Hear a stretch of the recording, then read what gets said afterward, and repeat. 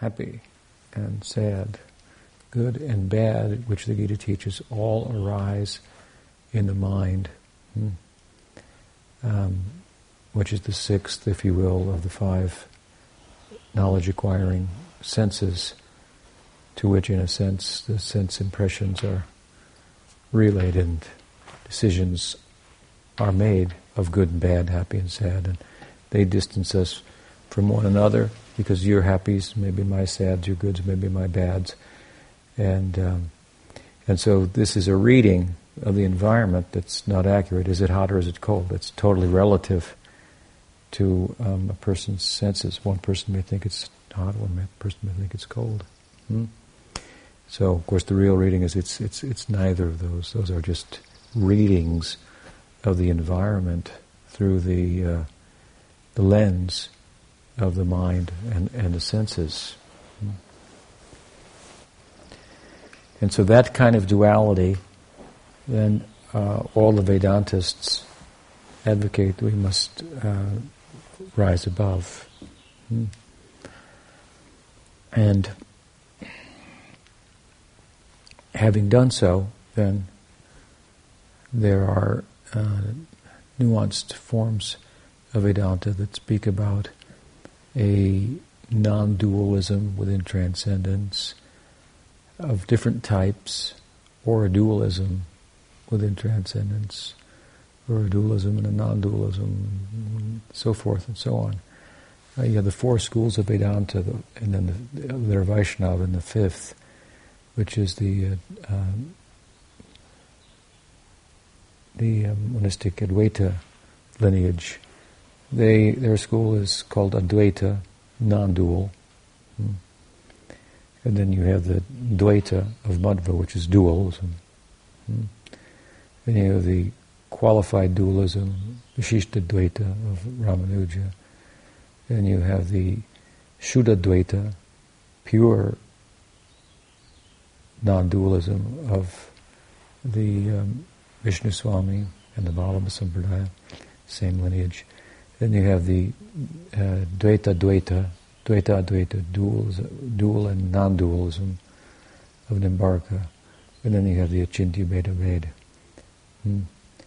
inconceivable dualism and non-dualism. It's different than Bheda Ved or Dvaita of Nimbarka because of the word Achintya, which says that the reality is one and different at the same time, and the oneness and the difference, the unity and the difference are interpenetrating one another inconceivably. So the Achintya word is a big word, whereas Nimbarka's Dvaita or Bheda Ved says so reality is sometimes one, sometimes different. We're saying they're one and different at the same time. And we know that doesn't make sense logically, that's not possible, but it is the nature of reality. And how is it so? By the Achintya Shakti of Bhagwan, who can make the impossible possible. So all of those things are different readings of reality, all of which are a reading of reality that rises above the duality created by the mind and the senses of perception. So he's not talking about that type of duality. When he says idealism, idealism is probably in his time, and still holds true today. There are nuanced forms of it.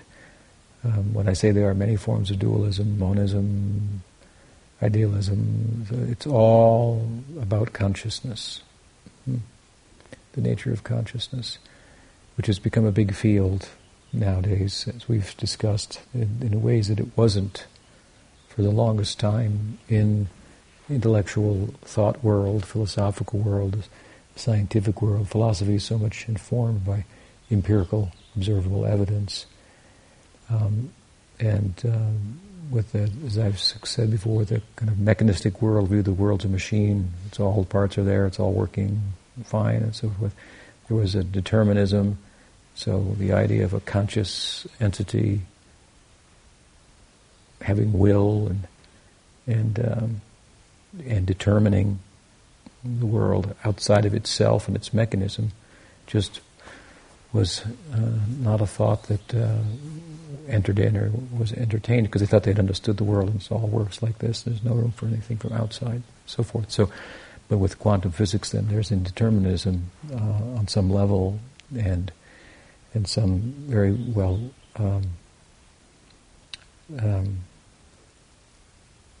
kind of persons very well acquainted with the quantum theory do acknowledge that it is about the interaction between consciousness, or they would say mind, but consciousness and the brain. And so, anyway, some indeterminism and some room for a kind of dualism, if you will. So, there's all kinds of dualism in the world of philosophy today. But that's all rather new from the time of Bhakti Vinod, which he's writing that, at the turn of the beginning of the 20th century. I think the quantum idea was maybe the 1920s or something like that. So, before the time of Bhakti Vinod. So idealism, he's probably speaking of something like Berkeley's idealism. It's probably the philosopher that Berkeley here in California is named after. And his idealism is basically that everything is mind or consciousness, or thought, and there is no real external world. Now the shift in thinking due to the quantum perspective, the shift in thinking is such. This is an example of it. It's such a radically different outlook on nature, on matter, that idealism, which was a school of thought, Berkeley and some others, had really kind of just been pushed way to the background. Their idea being that there's no real matter; it's only thoughts. With a lot of observable evidence about matter and the ability to manipulate matter and accomplish things and so forth, this idealism was kind of pushed to the background. But the shift, as a result of quantum perspective, is such that even idealism today is getting its more attention. Some forms of idealism. And then you'll find some kind of neo-Advaitins mixing it up with quantum theory and coming up with the monistic idealism. And so I believe that Bhaktivinoda Thakur, in using the word idealism, is speaking about that kind of monism. As I said the other day, there's a materialistic monism that's popular, physicalism. There's only one monism, it's all matter. And then the antithesis of that is the Shankars, it's all consciousness. There's no matter. So idealism then is a kind of a Western, in a sense, perspective that's similar to the Dvaita, without all the details of Dvaita Vedanta and so on. And so he's probably referring to something like that, Berkeley's idealism, or you could call Shankar's idealism. And he seems to be, from what you said, from the quote, advocating idealism. Real idealism must be, what is it? Must be dualistic. So when he's using the term idealism, he's speaking about a notion that consciousness is primary. Ideas means consciousness, thought. That the thought world, the consciousness world, consciousness proper, is primary, is foundational. And if you want to go on that side, which of course we do, as I use the term subjective, the subjective world is the real world. That doesn't mean there isn't matter, but we think matter is the real world, and our thoughts are only, well, that's only in your mind, kind of thing. Well, what's in your mind? Maybe everything's in your mind. The world's in your mind. As Sridhar Maharaj said, a stone is a conception. So that's a kind of a form of idealism, if you will. But when we say that a stone is an idea, what we are saying is it's a subjective reading of something. There's something called matter, called Maya Shakti. What it is, who can say? Vishnu Maya. To try to say what it is to try to capture it, to measure it. And Maya means to measure, and then Maya means illusion. So you're an illusion if you think, Mama Maya, Krishna says, Mama Maya, Duratyaya. I think it was Vishwanath Chakravarti Thakur says, and he's pointing to his chest, Mama Maya, Duratyaya. My Maya, Duratyaya. That is insurmountable. You cannot overcome that. You cannot harness that, capture that in the fist of your intellect. You grab it here and it comes out over there. And it's when Parikshit Maharaj, the Raj Emperor, asked the sage Sukadev to speak to him about material nature, by which also God would be better known because it's an aspect of him. Sukadev prefaced his whole discussion in the 5th canto by saying, I will tell you what the Puranic historians of the time say about it, but with the caveat, with the footnote, that it is the transformation of the modes of nature, of the gunas. Very constantly. Like the three shells, where's the pea? It's there, no? It's over here. No, it's over. They're constantly transforming. It's constantly in flux. We're the observer of the constant observer of the ever-changing material phenomenon. And so, what we call the laws of physics today may not be the laws of physics tomorrow, or they may not apply in other parts of the universe or other universes in the same way. And how vast is it? I mean, we see just from science today how big the world has gotten compared to how big we thought it was only, 50 or years or so ago. Things like the Hubble telescope or something like that. I think on the basis of that they found as many galaxies as there are grains of sand or something practically. And then in a galaxy there's so many stars, I guess, and so many planets, and it's like looking into Krishna's mouth. Mother Yasoda looks in to see if he's eaten dirt, and she sees Krishna inside, and herself looking inside. She looks again, and there's another Krishna, another like this. Krishna had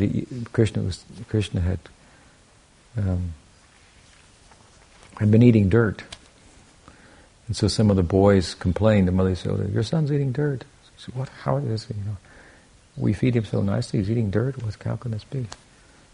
So then she asked him, and I think Balaram was also, yes, he's eating dirt. So she said, why are you eating dirt? No, I'm not eating dirt. No. So she said, well, then open your mouth. You rascal, we'll see. So he opened his mouth, and there she saw the whole universe inside. And in the universe she saw the planet Earth. And in the planet Earth she saw Vrindavan. And in Vrindavan she saw herself looking into Krishna's mouth. And inside of that mouth she saw another universe. And so this is a teaching long before the Hubble telescope. There was a string theory and so forth. There's the multiverse, etc. I mean, theory, multiverse is a way of saying that there are theories that there's not just one universe, there's many universes, and the Bhagavatam has universes emanating from the pore holes on the body of Mahavishnu. You can imagine how many poreholes there are in your body. And he's a big guy, Mahavishnu. So it's a way of saying, of course, that their conception, this is ancient, but their conception of the material reality was that it's infinite. There's no beginning to it. There's no end to it. You can't, it doesn't start, doesn't end. It doesn't, you can't go so many miles and go beyond it in one direction or another direction. And so forth. While the Shastra talks about this universe in a particular way and so forth, this is its overarching perspective. And it's a new and theoretical perspective in today's world. It's questionable by some. Some are hanging on to the idea there's only one universe, and string theory can't be demonstrated. It's not even science. Some scientists will say, and some very well-educated scientists, of course, are at the forefront of the string theory and the multiverse theories of different types. And they're very complex, and you have to have, education in that, or it'll sound like Gaudiya Vaishnavism sounds like to one of them when we speak about it. It's a whole language and how they use words and so forth. But at any rate, this is a newer theory. The Christian idea would be that there's only, I guess, one universe, and science was also thinking along those lines, but the Bhagavatam says differently. The idea being, again, that Maya, the Maya Shakti, it's real. There is something called the Maya Shakti. There is something called matter, but it's not what it appears to be. And this is what observable evidence today is also telling us. Like I said, they say 99% of the world is space. So between every atom, there's a huge space, and within every atom, between electrons, I guess, and protons, and whatever quarks, there's huge amounts of space. Or some space. I don't know. Anyway, the world is mostly space, so that, like, where's the stuff that you hold on to, the hard things that we perceive with our senses. And so this is a nice example from observable evidence that the senses don't give us a perfect reading of the nature of the world. Of course, they're realizing that with their senses and the extension of their senses. But what they're realizing is it's pretty difficult to get your hand on. And while we sometimes think of science as being very definitive and so forth, these scientific hypotheticals are vastly at odds with one another. Theories and so forth. And that's just one example. Multiverse versus there's just one universe. And so on. So the point being that Mama Maya, Krishna says, Bharati, you can't harness that. You cannot measure that. You cannot measure means to understand, to be above. If I can measure it, then I can see its beginning, I can see its end, I'm above it, I understand it completely. And very poetically, but accurately, we can say, the Bhagavatam describes the nature of the world.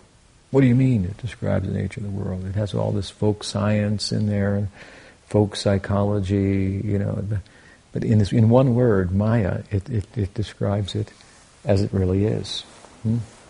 And thus implores us to turn our attention to ideas, to the thought world, and to the thinker, more so. Because it identifies, of course, a subtle form of matter and the laws that govern it, the mind and so forth. And then there's the consciousness proper, the self, that mind kind of being the interface between the brain and consciousness, where perceptions, qualitative experiences of what matter must be like appear. Reds, blues, pains, happiness, these are qualitative experiences. They are all appearing in the mind. They have a subjective quality to them, but they are qualitative experiences of matter. And the experiencer, who gives life to the whole thing, is of course different than the mind. It is that experience of the jiva, the atma, is experiencing matter in the mind, in the world of the mind. And the world is mind is kind of like the theater of experience, which is a very Cartesian kind of the term, but which is the classical kind of beginning of Western dualism, substance dualism, the difference between consciousness and matter. So we would be some kind of substance dualist in one sense. We say there's a substance called consciousness, and there's a substance called matter. But there are many forms of that. So I've coined a phrase to give an English kind of contemporary rendering of achintya beta beta, inconceivable oneness and difference. We would say something like, our school is one of trans-rational, dualistic non-dualism. Because ours is a school of non-dualism. This is clearly stated in the Bhagavatam. Vadanti tat tattvavidas tattvajad jnanam advayam. Jnanam advayam means non-dual consciousness or knowledge, non-dual reality. So the Bhagavatam says, learned sages have come to the conclusion that the nature of existence is that it is non-dual, advayagyan tattva, non-dual knowledge. Knowledge here means luminosity, consciousness. That means knowledge. Knowledge is when we use the term knowledge, we mean what is to be known. I've said before, we use a synonym of luminosity, enlightenment, light. So light is not something that's lit by another light to see it. It's self-luminous. So consciousness is self-luminous. It's knowing. It's aware. It's knowing.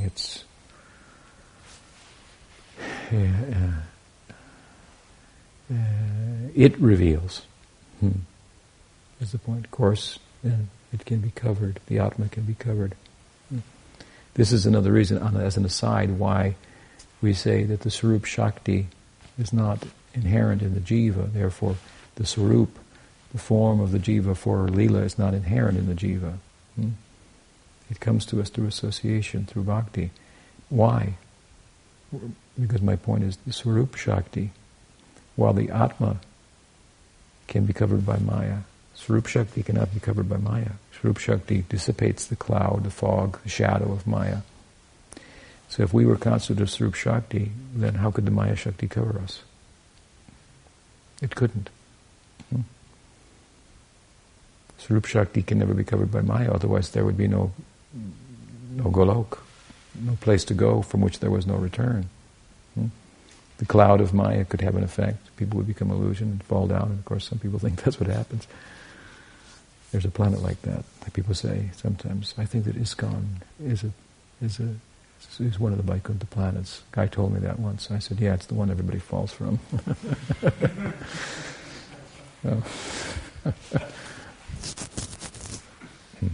So that's another point, but at any rate, so the Bhagavatam says that the consciousness is reality, God, ultimate reality is non-dual. This is what it means. It means, then it goes on to say, Brahmeti, Paramatmeti, Bhagavaniti, Shabditi. We know it variously. It's known variously as Brahman, Paramatma, and Bhagavan. Known variously by these means by different processes, which are very different.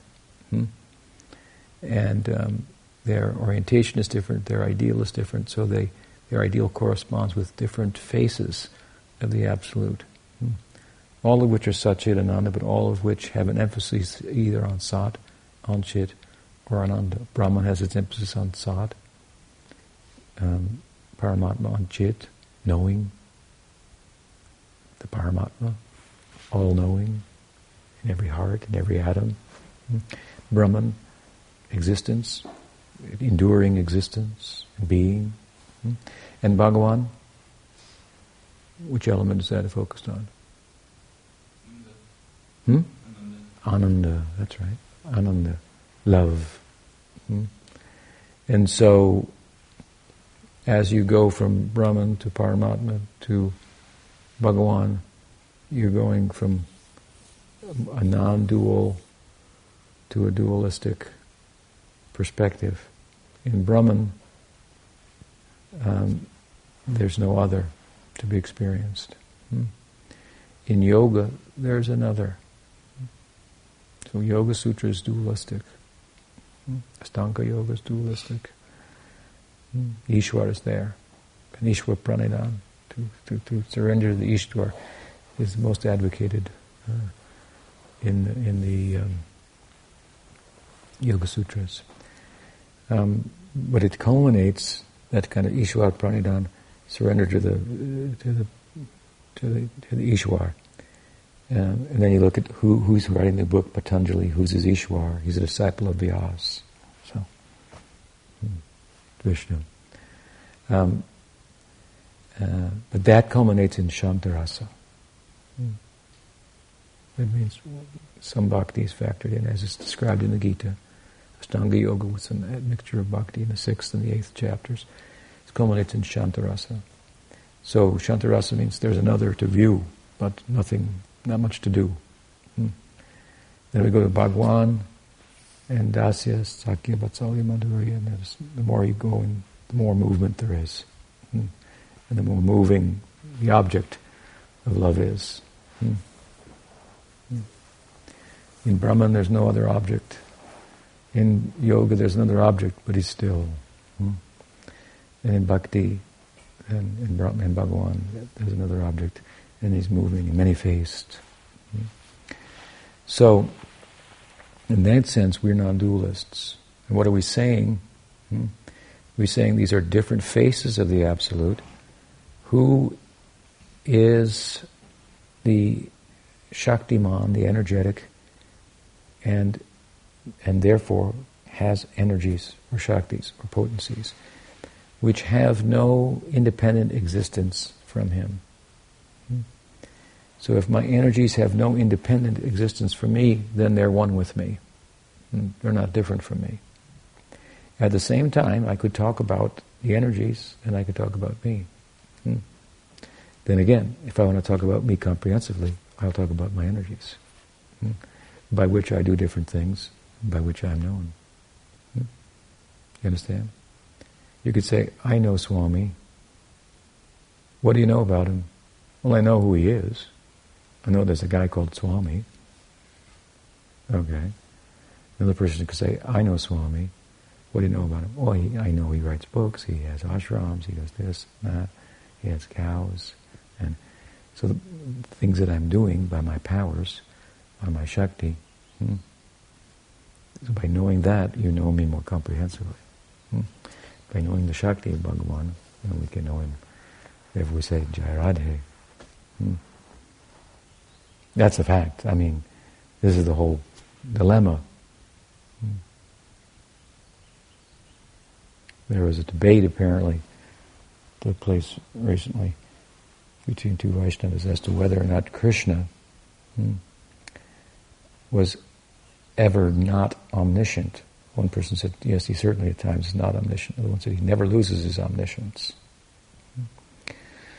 Very simply, though, I heard about it, but I don't know the details. But the one who said that Krishna is at times not omniscient was correct, and the very simple answer is, if he knows everything at all times and he's fully omniscient, why is he asking the questions that he asks? What are the questions that he asks? What is the bliss of Radha? What is the sweetness in me that she perceives? What is the nature of her love for me? What is it in me that makes her what she is, that makes her attractive to me? Makes her the object of my love when I am the object of everyone's love. If I'm the object of everyone's love, but I'm attracted to her, does that mean she's God? He said, that doesn't make sense. I'm God. So he has to think about it. Why is he asking the questions if he's omniscient? And is omniscience the full face of knowing? We would say no. Omniscience is not the full face of knowing, because knowing has a purpose. Knowing is a purpose of informing action by which we can become perfectly happy. And so the knowledge, and love is a kind of ignorance. Love is a kind of dualism, actually also. Love is a kind of ignorance. Wherein there are many things you don't know, but you don't need to know them, you don't care about them, you're not interested in them. Because what you know is fully satisfying you. So you have the end of knowledge. That's what Krishna says in the Gita, that manmana bhava mad bhakto, this is Raja Vidya. To love me is the end of knowledge. It doesn't say omniscience is. And God's omniscient, but He's playing. And He plays very well. So in the play, in the Leela, He asked these questions. And He's startled at first to think about it. What is it about her that does to me what it does? And I'm supposed to be the perfect object of love. And he's very thoughtful, so he thinks about it, and he comes to the conclusion that there's something in me that I don't know, that she knows, that makes her the way she is. That's the devotee's perspective. And Radha is the devotee par excellence. So he says, in order for me to know that, which makes her Mahabhav Swarupini, the very form of Mahabhav, of the supreme ecstasy of love, I have to view myself through her eyes. Then I can know that. Means then I can experience that. Otherwise not. That is Chaitanya Mahaprabhu, of course. So the very, as I said the other night, the very person of Krishna implies some unknowing, but it's perfect knowing. It means this is God under the influence of His Swarup Shakti, kind of controlled, as He is, by love, conquered by love, overwhelmed by love. This is very beautiful, very charming idea. So this is bhakti and Bhagwan, Sri Krishna. If you look at it carefully, if Bhagwan, rather than Paramatma and Brahman, is the feature or the face of God that's about love, then we look amongst the various faces of Bhagavan Narayan. We see Krishna, we say, well, this is where the love is fully expressed, therefore this must be the fullest face of Bhagavan. If Bhagwan is that face of God that's about love, therefore Krishna's too Bhagavan's way. Krishna's the source, even Narayan and all the avatars, and so on and so forth. And he has innumerable Shaktis. Parasya Shakti Vibhiraiva Shriyate. Gaudiya Vaishnava is all about the Shakti, but talking about the Shakti, and there are many Shaktis, but the three basic Shaktis are the Maya Shakti, the Jiva Shakti, and the Swarup Shakti. And Bhakti is constituted of Swarup Shakti. The Jiva has its own constitution of consciousness, Satchit, Ananda, and so forth, and the Maya Shakti, Asat, Achit, Nirananda. They're distinct from one another. And so there is difference. There's a famous Upanishadic statement that Shankar liked, Sarvam Kalo Idam Brahma. Sarvam Kalo Idam Brahma. Sarvam, everything, is Sarvam Kalo Idam Brahma. Everything is Brahman. His interpretation is that means there is only Brahman. Pujyapat Sridhar said, no, everything is Brahman, and there are things, other things. There are many things, and they're all Brahman. Brahman is many faceted. So he has Shaktis, and they are also him. But we can also talk about them as different from him, just like we can talk about fire, which has energies of heat and light. We could also talk about heat and light, which can't be there without fire, so to speak. I mean, we can do it scientifically in some way, extract heat and light, but it can't be disconnected from its origin, so to speak. We're just using the example of the fire itself. You can't take the heat and the light of the fire. I guess you can throughout the room. But anyway, the heat and the light of the fire are the energies of the fire. So fire is the energetic, and the heat and the light are the energies. And they're one with it, and kind of different from it at the same time. But they don't have a separate existence. They have their origins in the fire. So it is with the many Shaktis of Bhagavan, of which we're constituted of one of the Shaktis of Bhagavan. So, therefore, and we say these Shaktis and the Shaktiman, the energetic source and the energy, they're interpenetrating one another in a way that's inconceivable, but it's possible by the inconceivable Shakti power, that in a sense it means, of Bhagavan. He can do things like this. So ours is a transrational, which means achintya, dualistic non-dualism. It's a form of non-dualism. As the Bhagavatam says, advaigyan tattva. But a dualistic form of non-dualism, which is transrational, which is achintya.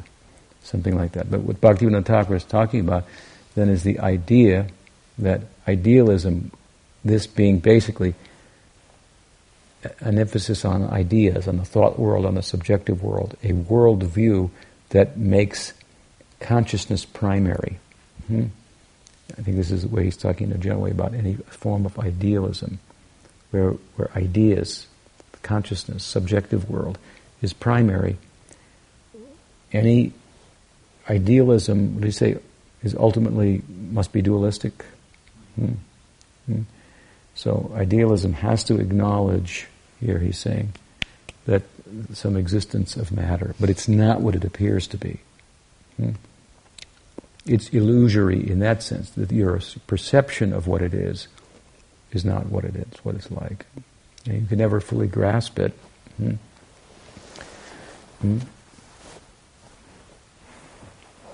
But it does exist.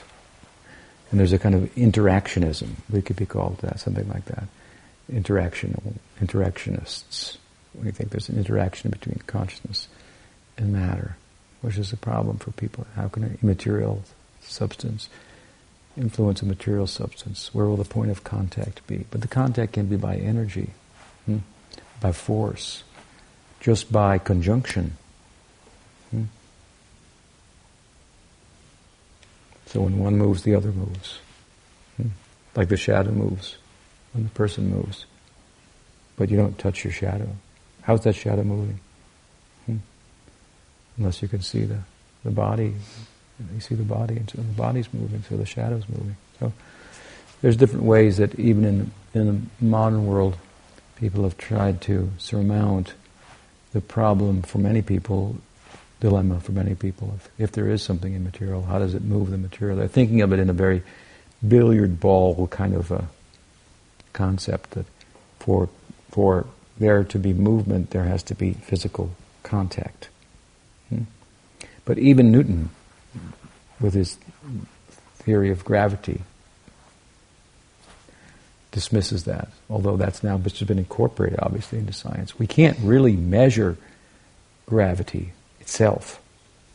You can't measure. You can measure what something is done by gravity, and therefore we think we measure gravity. But the actual gravity itself can't be measured.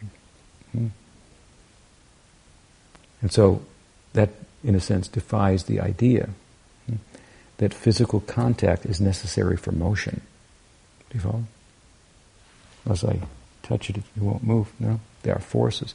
That's why you see the terms materialism go to naturalism, to physicalism, because they start to include forces also. Well, we got to include this gravitational force. It wasn't known before, and it was thought only by physical contact, one thing with another, is there motion. When Newton came with this theory of gravity, they thought, oh, he's gone back to occultism.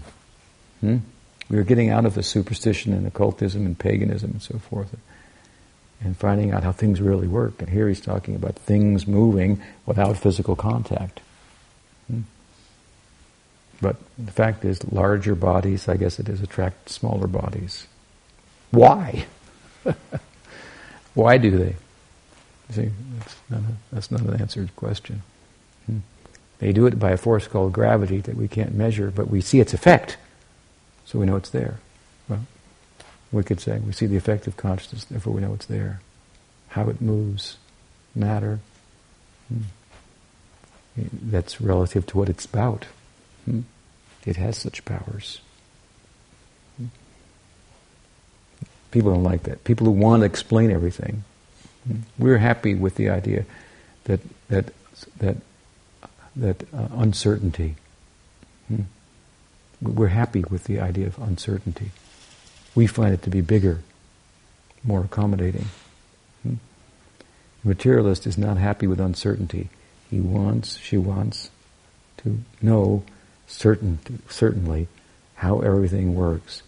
So if there's a gap in the explanation, it has to be filled, and with observable evidence. And this whole thing is a folly. You see, our theory is there is no certainty.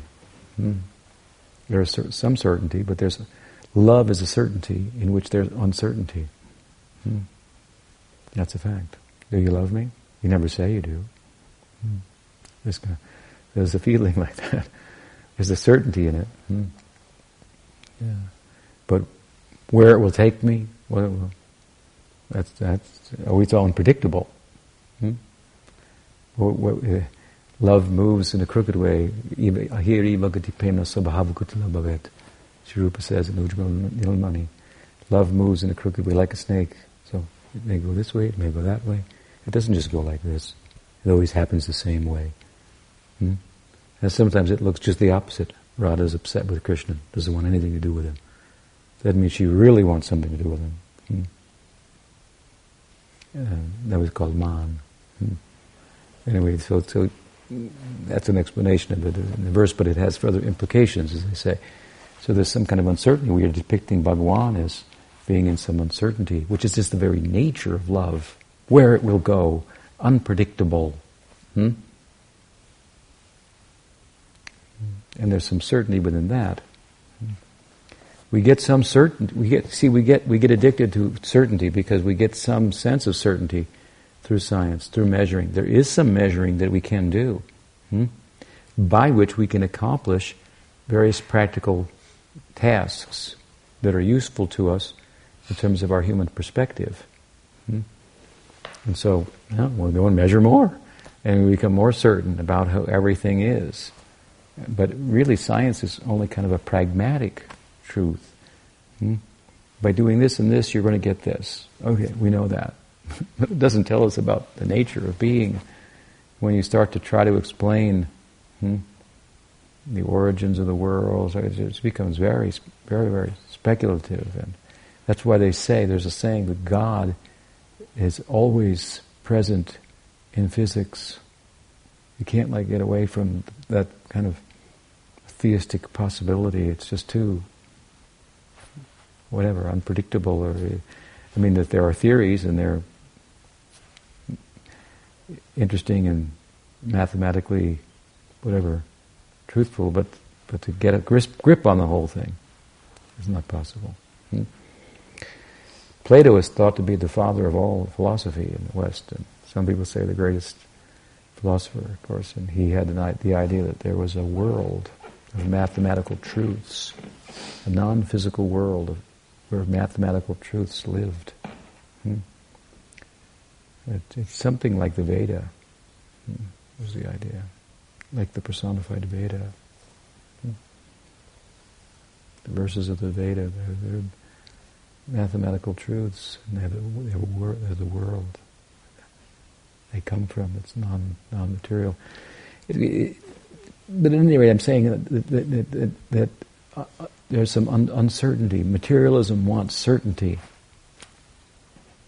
Get a grip on everything. We're okay with the idea that you can't know everything. Hmm? Therefore it said in the Upanishads, he who says he knows Brahman, she does not know Brahman. And he who says, I know Brahman, she does not know Brahman. And she who says, I don't know Brahman, he knows Brahman. Something like that. Hmm? Unknown, unknowable. I find it accommodating. Hmm? Never boring. The truth is such you cannot arrest it in the fist of your intellect, which is such a small thing. And then we come to the idea that, but if you stop trying to know and learn to love, and move with the heart rather than the head, then if you love someone, they'll tell you all their secrets. So the secret that you need, according to this, the idea of the Vedanta, that nature will tell you, here's my real secret. You want to know, I've got a soul and it's you. In human form. In other words, there's consciousness behind me, my movements, and when it comes in a human shape, of human nature, then it starts to know about itself. It starts to think about itself. So nature says, I've got a soul and it's you, and it's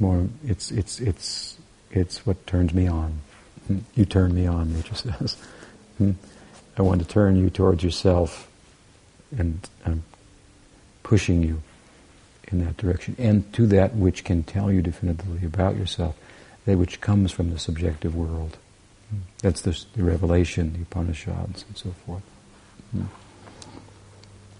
So this, anyway, consciousness-based reality, that consciousness is primary, ideas, subjective world is primary, the objective world is not primary. We are so out of balance. You see it. The objective world is the real world. That's just an idea. You don't think like that when you dream, if you're deeply in the dream. It doesn't even exist, that world. You're now in a dream world. And the laws are different there. All kind of crazy things can happen. It would be crazy, I'd say, from the waking perspective. There's no logical reason to make the objective waking state more real than the dream state. And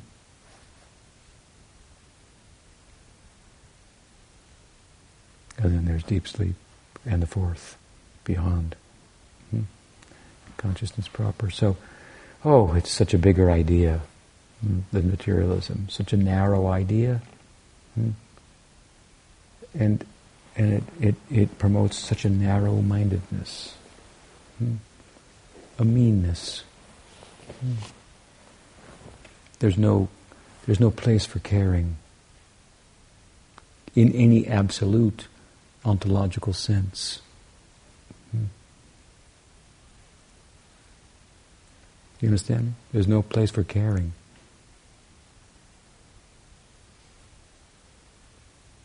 Caring would be just some kind of like emergent property of the brain. It comes and goes, and it's not real. It's real, but it has no real bearing. It's only just a human construct.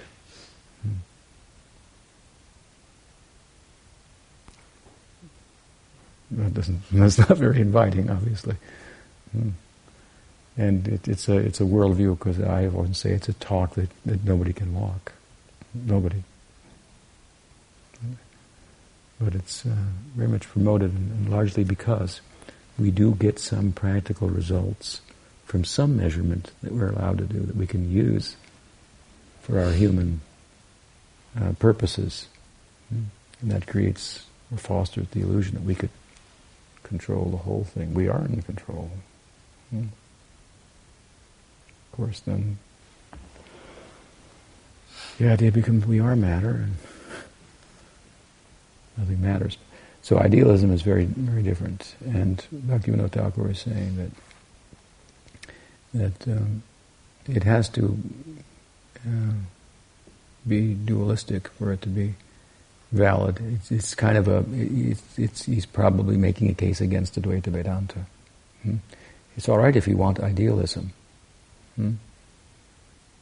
but not if in the pursuit of that you do away with the world altogether.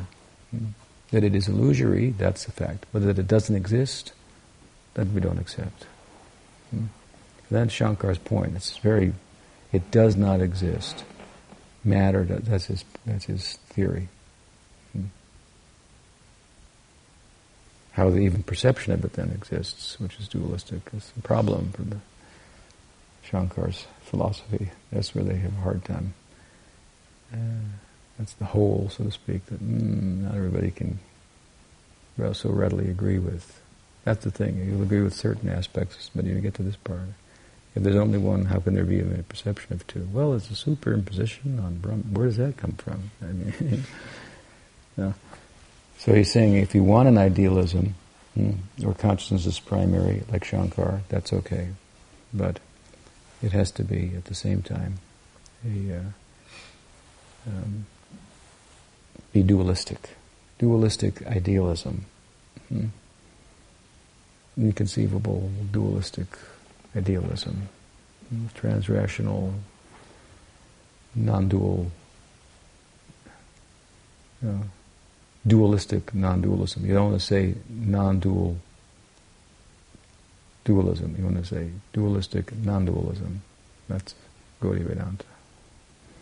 Because it's Advaigyan Tattva, it's non-dual. Dualistic non-dualism. Inconceivable. Transrational. Oh, okay, well, that's some reasoning about the transrational. It's not unreasonable, but it picks up where reason leaves off, which gives us hope. God, everything is not subject to reason alone. What a boring life that would be. So, the addiction. Everything must make sense and be known. Some comfort with unknowing. You have to come to that with some uncertainty. That makes for a lively reality, some uncertainty, some hope.